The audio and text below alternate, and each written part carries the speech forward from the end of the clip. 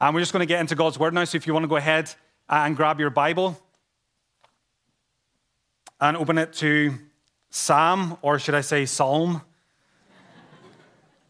Psalm is the correct pronunciation, by the way. No, it's not. I'm pretty sure it's not. There's an L in there, isn't there? Psalm 32. And just to reiterate, this feels like being amongst friends. Just to reiterate how much of an encouragement this church is, how it has encouraged our hearts, not just our church and Ayr, but I know Harvest Glasgow as well, as you've prayed for us and partnered with us in planting the gospel in Scotland, and the legacy that this church continues to sow in our land. So be encouraged by that. This is fruit that you get to share in and rejoice in too. And particularly for how you've graciously and generously sent people to us. That's been huge for us over the years and over these last 2 years as a church. Psalm chapter 32, I'm going to read those verses, that psalm for us, and then we're going to pray to the Lord and ask for his help. Listen to the voice of God. Blessed is the one whose transgression is forgiven, whose sin is covered. Blessed is the man against whom the Lord counts no iniquity, and in whose spirit there is no deceit. For when I kept silent, my bones wasted away through my groaning all day long. For day and night your hand was heavy upon me. My strength was dried up as by the heat of summer. I acknowledged my sin to you, and I did not cover my iniquity. I said, I will confess my transgressions to the Lord, and you forgave the iniquity of my sin. Therefore, let everyone who is godly offer prayer to you at a time when you may be found. Surely in the rush of great waters they shall not reach him. You are a hiding place for me. You preserve me from trouble. You surround me with shouts of deliverance. I will instruct you and teach you in the way you should go. I will counsel you with my eye upon you. Be not like a horse or a mule without understanding, which must be curbed with bit and bridle, or it will not stay near you. Many are the sorrows of the wicked, but steadfast love surrounds the one who trusts in the Lord. Be glad in the Lord, and rejoice, O righteous, and shout for joy, all you upright in heart. Just pray for the Lord's help. Father, I pray that in this moment, your Spirit would humble our hearts and cause us to tremble at your word, that you would help us to see the light of the gospel of the glory of Christ in these pages, and that as we encounter him, that we would be changed and transformed to become more like him as a result of our hearing you speak. In Jesus' name we pray. Amen.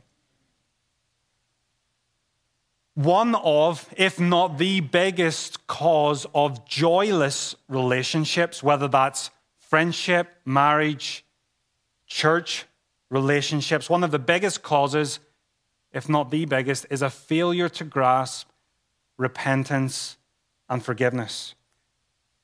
The preacher Ligon Duncan has well known for saying about the marriage relationship particularly, people don't fall out of love, they fall out of repentance and forgiveness.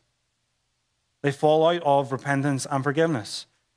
And repentance and forgiveness is not just essential to a functioning relationship, it's essential to a joyful relationship. Not just a functioning one that works, but one that works joyfully. The same can be said of our relationship with God. Essential to our relationship with God, a joyful relationship with the Lord, is confession of sin and forgiveness. At the beginning of Psalm 32, King David is anything but joyful.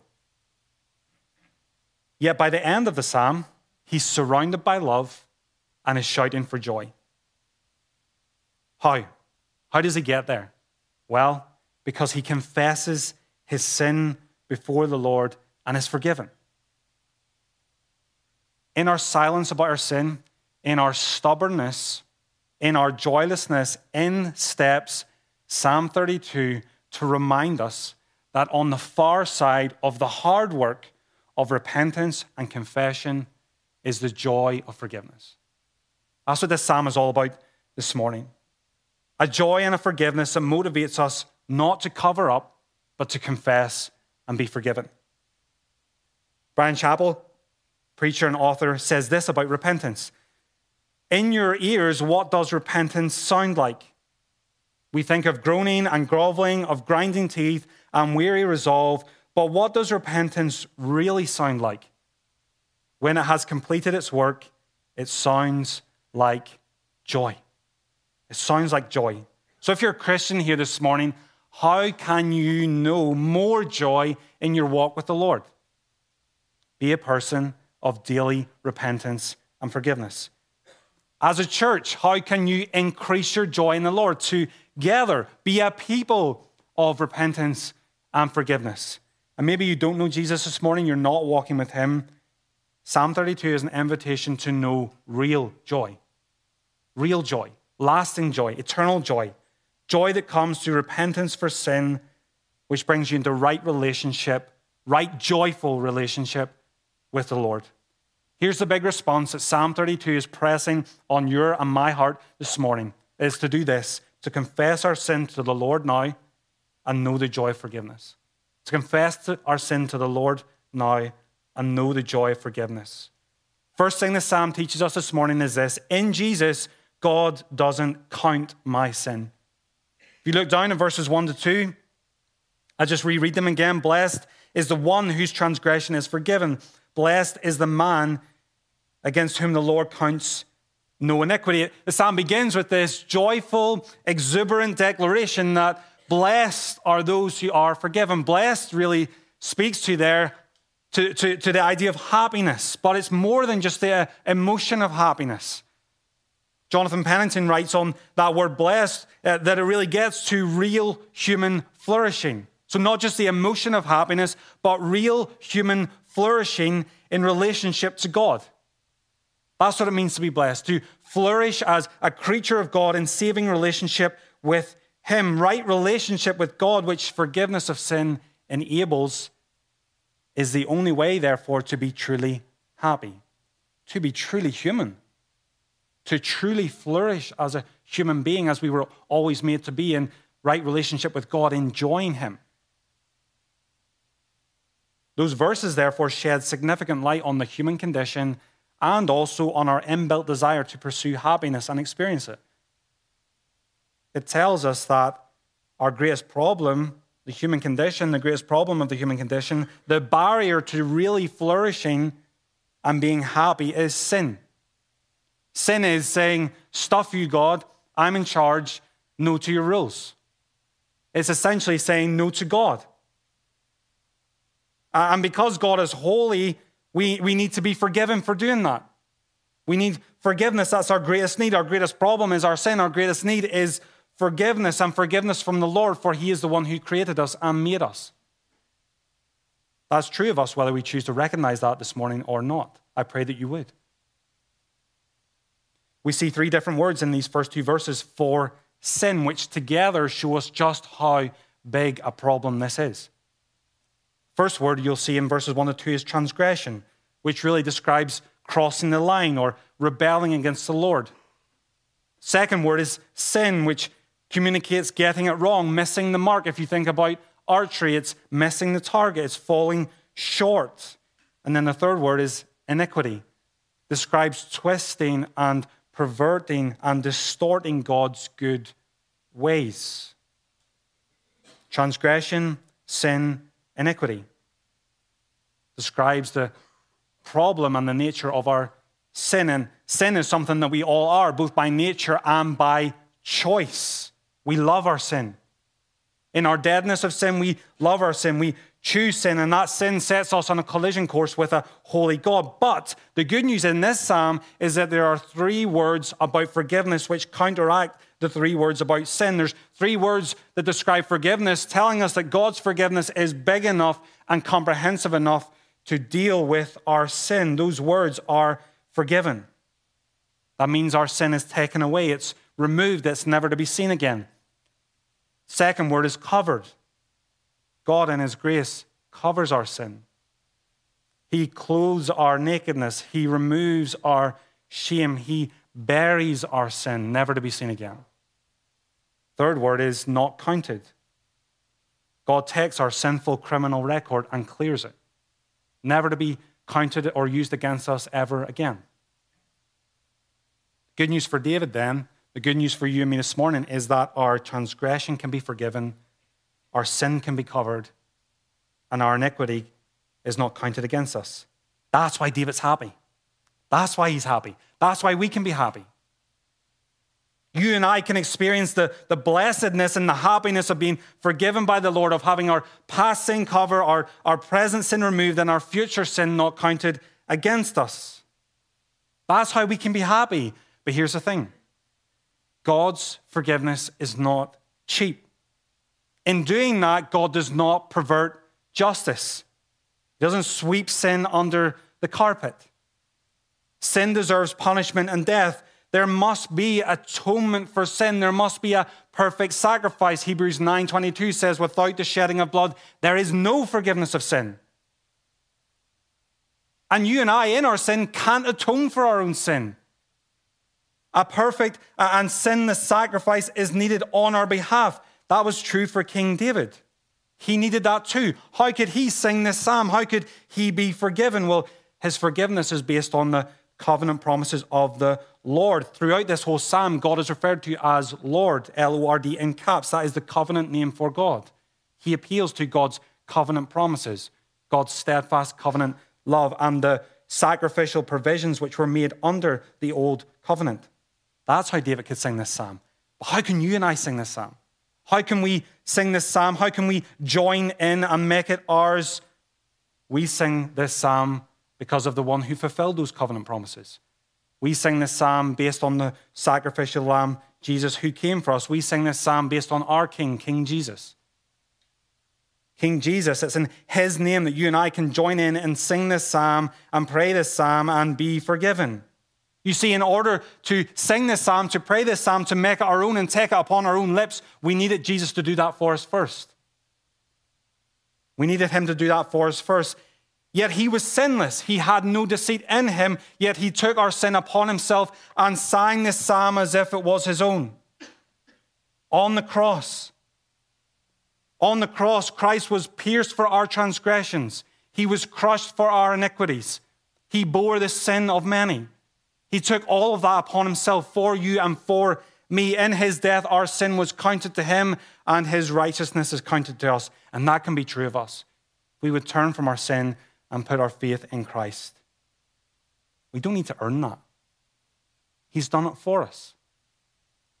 The Apostle Paul says as much in Romans 4 when he quotes Psalm 32. He says this, just as David also speaks of the blessing of the one to whom God counts righteousness apart from works. Blessed are those whose lawless deeds are forgiven and whose sins are covered. Blessed is the man against whom the Lord will not count his sin. God in Christ takes Jesus' righteousness and credits it to us freely by grace when we turn from our sin and trust in him. That's how we can be forgiven.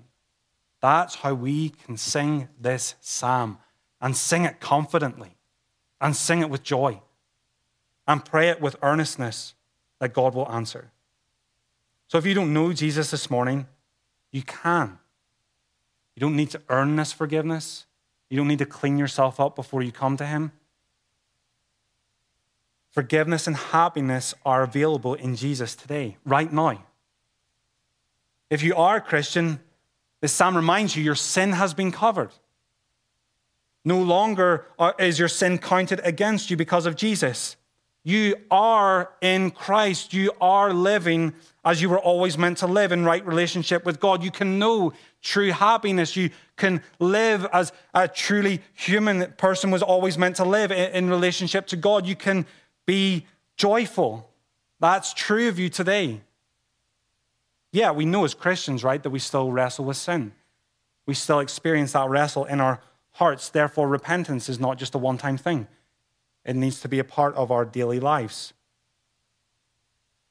Perhaps as a Christian here this morning, you know that you're forgiven, right? You know that Jesus died for your sins. You know that God loves you, but you don't feel that love right now. You can't resonate with the joy and the happiness of verses 1 to 2. Why is that? Why is that? Well, Psalm 32 would pose to us that perhaps one reason that's the case is because we're staying silent about our sin. We're hiding it. We're covering it up. But because of Jesus, that doesn't need to be the case. It's the second thing we see in this psalm then. In Jesus, God doesn't count my sin, so I don't need to cover my sin. That's what verses 3 to 5 teach us. If you look down at verses 3 to 4, for when I kept silent, my bones wasted away through my groaning all day long. For day and night your hand was heavy upon me. My strength was dried up as by the heat of summer. David's staying silent about his sin, and given the reality that you and I are embodied souls, that hiding, that covering up was affecting him both spiritually and physically. David's bones are wasting away. The deepest part of him feels this, is experiencing this heaviness. The deepest part of him is affected. He's groaning all day long. Perhaps that's you right now. And the ultimate cause behind that heaviness is the Lord himself. The Lord himself is suppressing David. He's essentially squeezing the sin out of him here. David compares his experience to the weakness and the tiredness we often feel in the heat of summer. I imagine some of you know that more than me in this part of the world. Or perhaps you can resonate when you've been in a hot country in the heat of midday, or you get into your car after it's been sitting in the sun all day and you're hit with this wave of heat and your energy's immediately depleted. You become thirsty, you become weary. Yeah, we can get some water, right? Or we can turn the air conditioning on. But picture David here. He's not getting that relief. Day and night, the Lord's hand is heavy upon him. There's no relief for him. There's no release. Is that you this morning? Has that been you? That's David's experience when he stays silent about sin. Staying silent about our sin will eventually lead to joylessness and unhappiness. Why do we stay silent about our sin? Why do we so often cover it up? Maybe it just feels too good to us. That hit, that release, that relief, that relationship, whatever it might be, it's just too good. Just feels too good. Bible tells us its pleasure is fleeting. It won't last. Its consequences are devastating. They will eventually catch up with you. And that the joy of knowing God far outweighs whatever pleasure you think you're feeling. We perhaps stay silent about our sin because we think it's not that bad, really. Compared to that person or to this situation, it's not that bad. But remember, our sin is first and foremost before a holy God. Our sin does offend and displease him. Or perhaps we hide it because we don't think we need to uncover it because it's someone else's fault. Someone else made me do it.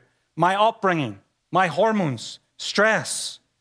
It's not that we don't take those things into account and show grace, but ultimately we're responsible for what comes out of our hearts. We're responsible for our own sin. Shouldn't hide it or blame it or excuse it on someone else. Or maybe the reason we keep hiding it is because we seem to keep getting away with it. It's not coming out into the open. I've gotten really good at hiding this. I know exactly how to keep it hidden. Scripture teaches us your sin will find you out. It will, eventually. Eventually it will catch up with you. God sees it. And trying to hide our sin is like trying to hide our sin from God is like trying to hide from the heat of the sun in the desert. You can't do it. You can't. He sees it. It will come out eventually. Or perhaps we hide because we fear the consequences. If we confess this before the Lord and our sin requires confession to those around us, the consequences will be too bad. I can't uncover it. The reality is your consequences aren't going anywhere. And in fact, the longer you hide them, the worse they get. More important are the eternal consequences in relation to God. All we think about is the horizontal consequences, right? What will people think of us? All these kind of things. Our sin is before God. Consider the eternal consequences. Maybe the biggest consequence we fear is the consequence of reputation. What people will think of us, how it will impact our relationships. We often love our reputation more than we hate sin, don't we? The author Tim Chester says this about reputation. He says, reputation is a small price to pay for the joy of knowing more of God and reflecting his glory. Whatever reputational consequences there might be, whatever pain that might bring, is a small, eternally small price to pay for the joy of knowing more of God and reflecting his glory. Perhaps we don't confess our sin because we're ashamed of it. I can't be forgiven of this. This is too big. Have you read the Psalm? You can be forgiven because of Jesus. He can cover any sin, no matter how big or bad you think it is. Or perhaps you're reading this Psalm, you're hearing this morning, and it's just not registering. It's not really hitting. Maybe your conscience is seared. You need help. The good news is that the Lord is at work. His heavy hand is at work to squeeze the sin in your life. That's the good news of verse 4. The good news of verse 4. The good news of verse 4 is that God loves us enough to do the heavy but gracious work of squeezing us and suppressing us in order to draw us back to joy. He wants us to know that joy. And in his graciousness and in our deadness, often our blindness, he squeezes us in order to cause us to come back to him. If you feel that heat and that heaviness this morning, let me encourage you to run to Christ now, to flee from your sin and to flee to Christ. And even if you don't feel that heaviness right now, maybe you don't feel that heaviness today, continue to make repentance a regular rhythm in your life. Daily confession and repentance before the Lord is probably one of our biggest and most missed opportunities to experience joy in God. Daily confession and repentance before the Lord in prayer and to one another is probably one of our biggest, and I speak for myself here, probably one of our biggest and most frequently missed opportunities to experience joy. We forget about the joy on the far side of it, don't we? Why are you starving yourself of that? The Lord himself graciously built that rhythm into our prayers. In the Lord's Prayer, Matthew 6, forgive us our debts as we forgive our debtors. Make that a part of your daily life. Make that a part of your daily prayers. And here's the assurance we have when we do uncover our sin. Lee, give me some assurance. If I bring this out, this big thing, give me some assurance. I don't give you the assurance. The assurance is there. The assurance is that when we do the hard work of repentance, when we confess our sin, we will be forgiven. That's what verse 5 tells us. David tells us that that's what happened for him. I acknowledged my sin to you. I did not cover my iniquity. I said, I will confess my transgressions to the Lord, and you forgave the iniquity of my sin. Here's the good news for you and me this morning. When we do that hard work, that necessary work of confession and repentance, we will be met with forgiveness. We will be met with forgiveness. So don't cover up anymore. Don't hide it anymore. Bring it into the light today. Sin is like mold. It grows best in the dark, and it will keep growing, and it will keep getting worse. But expose it to the light, and it starts to dry up. It will take time, require hard repentance, but it will start to dry up. So uncover all of it. That's what David did. He didn't leave bits out. He didn't reveal some and hide the worst bits. He revealed all of it on the table, all of it out in the open. Do you see what he confesses in verse 5? He confesses his sin. He confesses his transgressions, and he confesses his iniquity. All of it. And yes, repentance involves that hard work of turning away from sin. So confession is one part. We then have to turn away from our sin and turn to Christ. We need to walk in repentance. We need to bear the fruit of repentance. That means fighting sin. That means making war against it. That means fleeing it. But we get to do that. We get to do that from a place of forgiveness. We get to do that from a place of forgiveness and of grace and of mercy. And see how readily God forgives him. How readily he forgives us. See all that David does. All that David does here is what? Confess. He confesses. And he's instantly forgiven. Augustine says of this verse, the word is scarcely in his mouth before the wound is healed.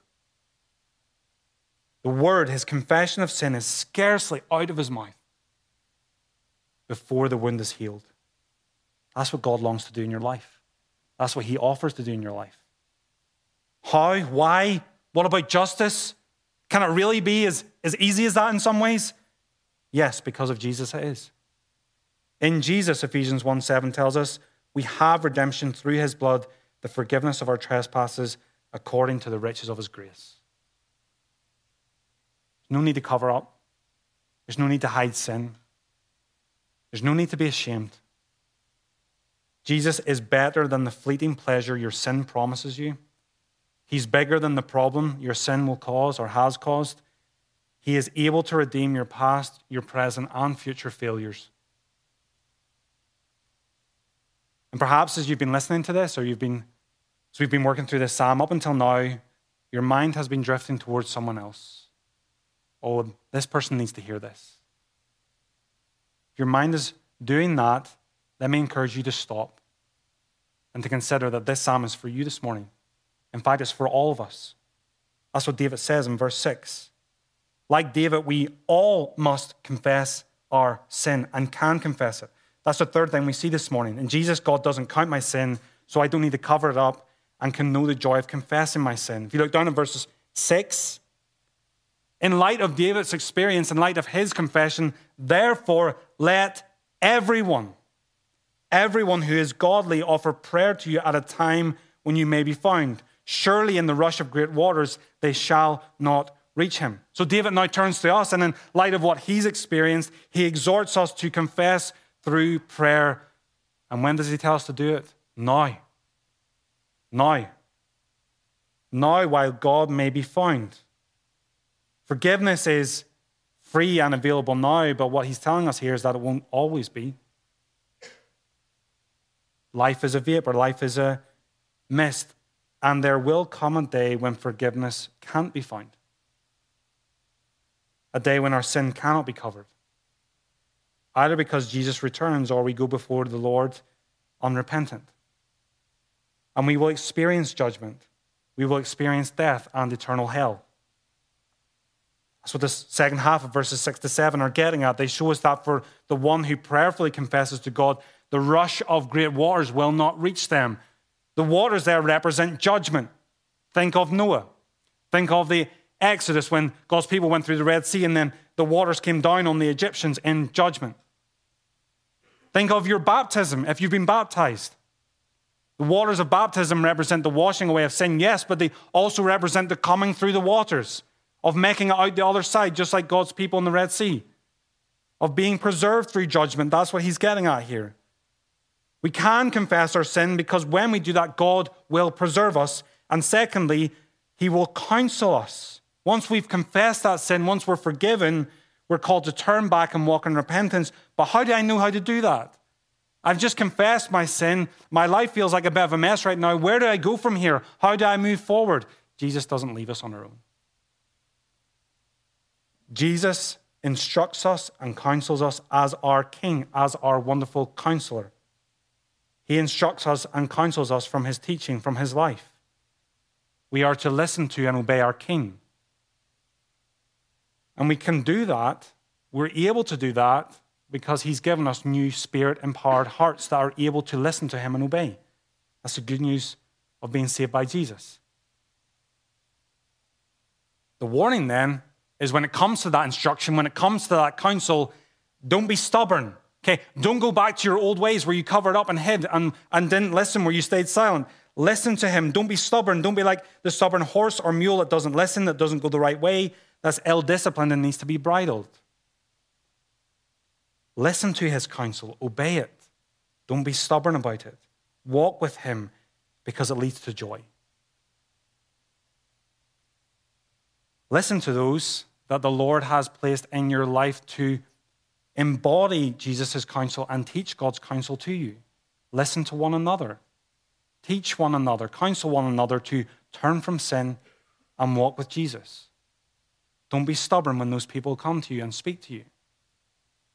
Third blessing we see in verses 6 to 11, he preserves us, counsels us, Verse 10, he will surround us. If you look down in verse 10, many are the sorrows of the wicked, but steadfast love surrounds the one who trusts in the Lord. When we stay silent about our sin, we will experience sorrow. We will experience woe. It will be painful. There will be strife and anger and relational breakdown and joylessness.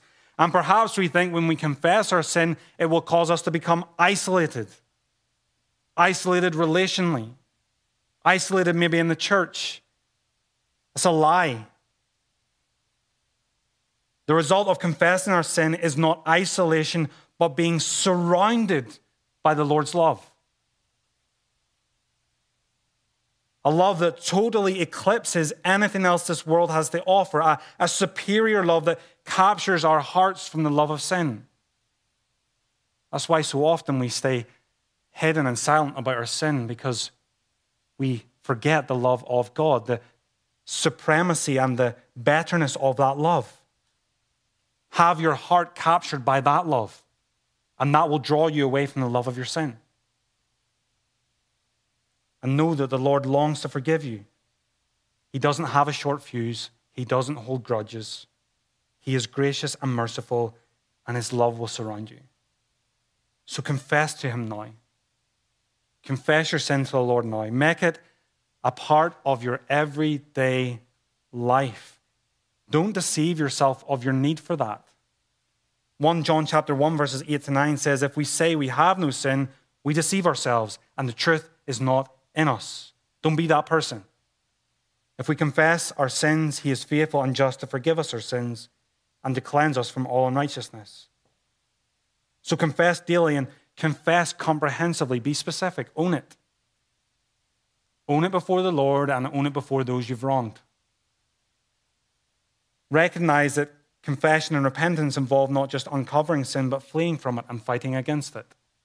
But we do that with the hope and the grace and the help of the Holy Spirit.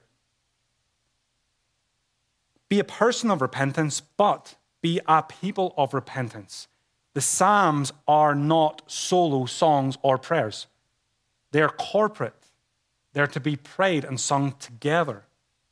This is a church song. Don't just be a person of repentance, be a people of repentance. Be a church where you courageously and graciously call one another to repentance, where you're willing to confront inconsistencies in one another's walk with Jesus, with truth and love. As a Christian, you need to be in a church where people will do that for you. If you isolate yourself, you're starving yourself of that. In our blindness and our often apathy and hardness of heart, it's so easy to drift into sinfulness and hiding and silence and stubbornness. Surround yourself with people who do that for you, and be a person who does that for others. Be a transparent people who don't hide sin before God or one another. Don't let this be a place, and you're all involved in this and all responsible for this. Do not let this be a place that covers up sin, that sweeps it under the carpet.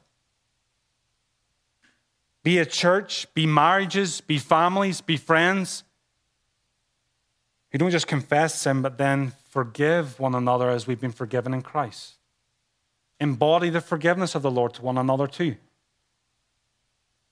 Be a people, be a church that models confession and repentance to a watching world. In a world where sin is excused and hidden and covered up, where there's lack of integrity, where there's multiple excuses, few things in this city, in this country, will point to the gospel more than genuine repentance and forgiveness. Be a people of repentance and forgiveness. And make sure you emphasize grace. Make sure I emphasize grace. Meet confession of sin with grace. Only grace can really, truly motivate real repentance. Only grace can cover sin. Only grace can change lives. Only grace can turn repentance into rejoicing. Verse 11, that rejoicing is where you and I can get to this morning. It's not impossible. Verse 11 is where you and I can get to this morning. It's where we can get to on a daily basis. We can go from physically and spiritually groaning and wasted and crushed to being glad and rejoicing and righteous and upright and singing for joy. That's possible because of Jesus. So confess your sin to the Lord now and know that joy. Know the reality of verse 11 in your life. Perhaps there is something significant in your life right now that you're covering up and hiding. Today is the day to confess it. Today is the day to confess that before the Lord and to those you've wronged. Perhaps confession and forgiveness haven't been or aren't a significant part of your daily walk with Jesus. Don't starve yourself of that any longer. Don't starve yourself of that joy any longer. We're just going to spend some time now going to God and doing verse 6, praying to him. We're going to respond in prayer. Let me encourage you right now, not just to switch into church's ending mode and starting to think about what the rest of the day holds. The Lord wants to deal with you now. The Lord wants to deal with you now. You need to act on this now, this afternoon, whatever it might be. You need to make this a part of your life until the Lord calls you home.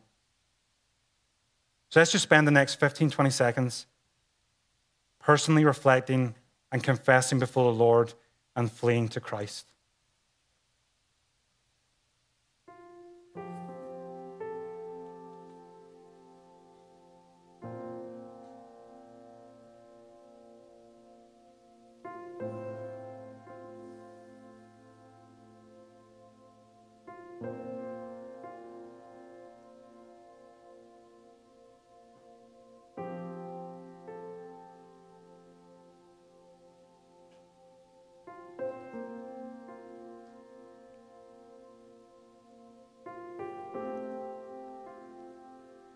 Gracious God, our sins are too heavy to carry, too real to hide, and too deep to undo.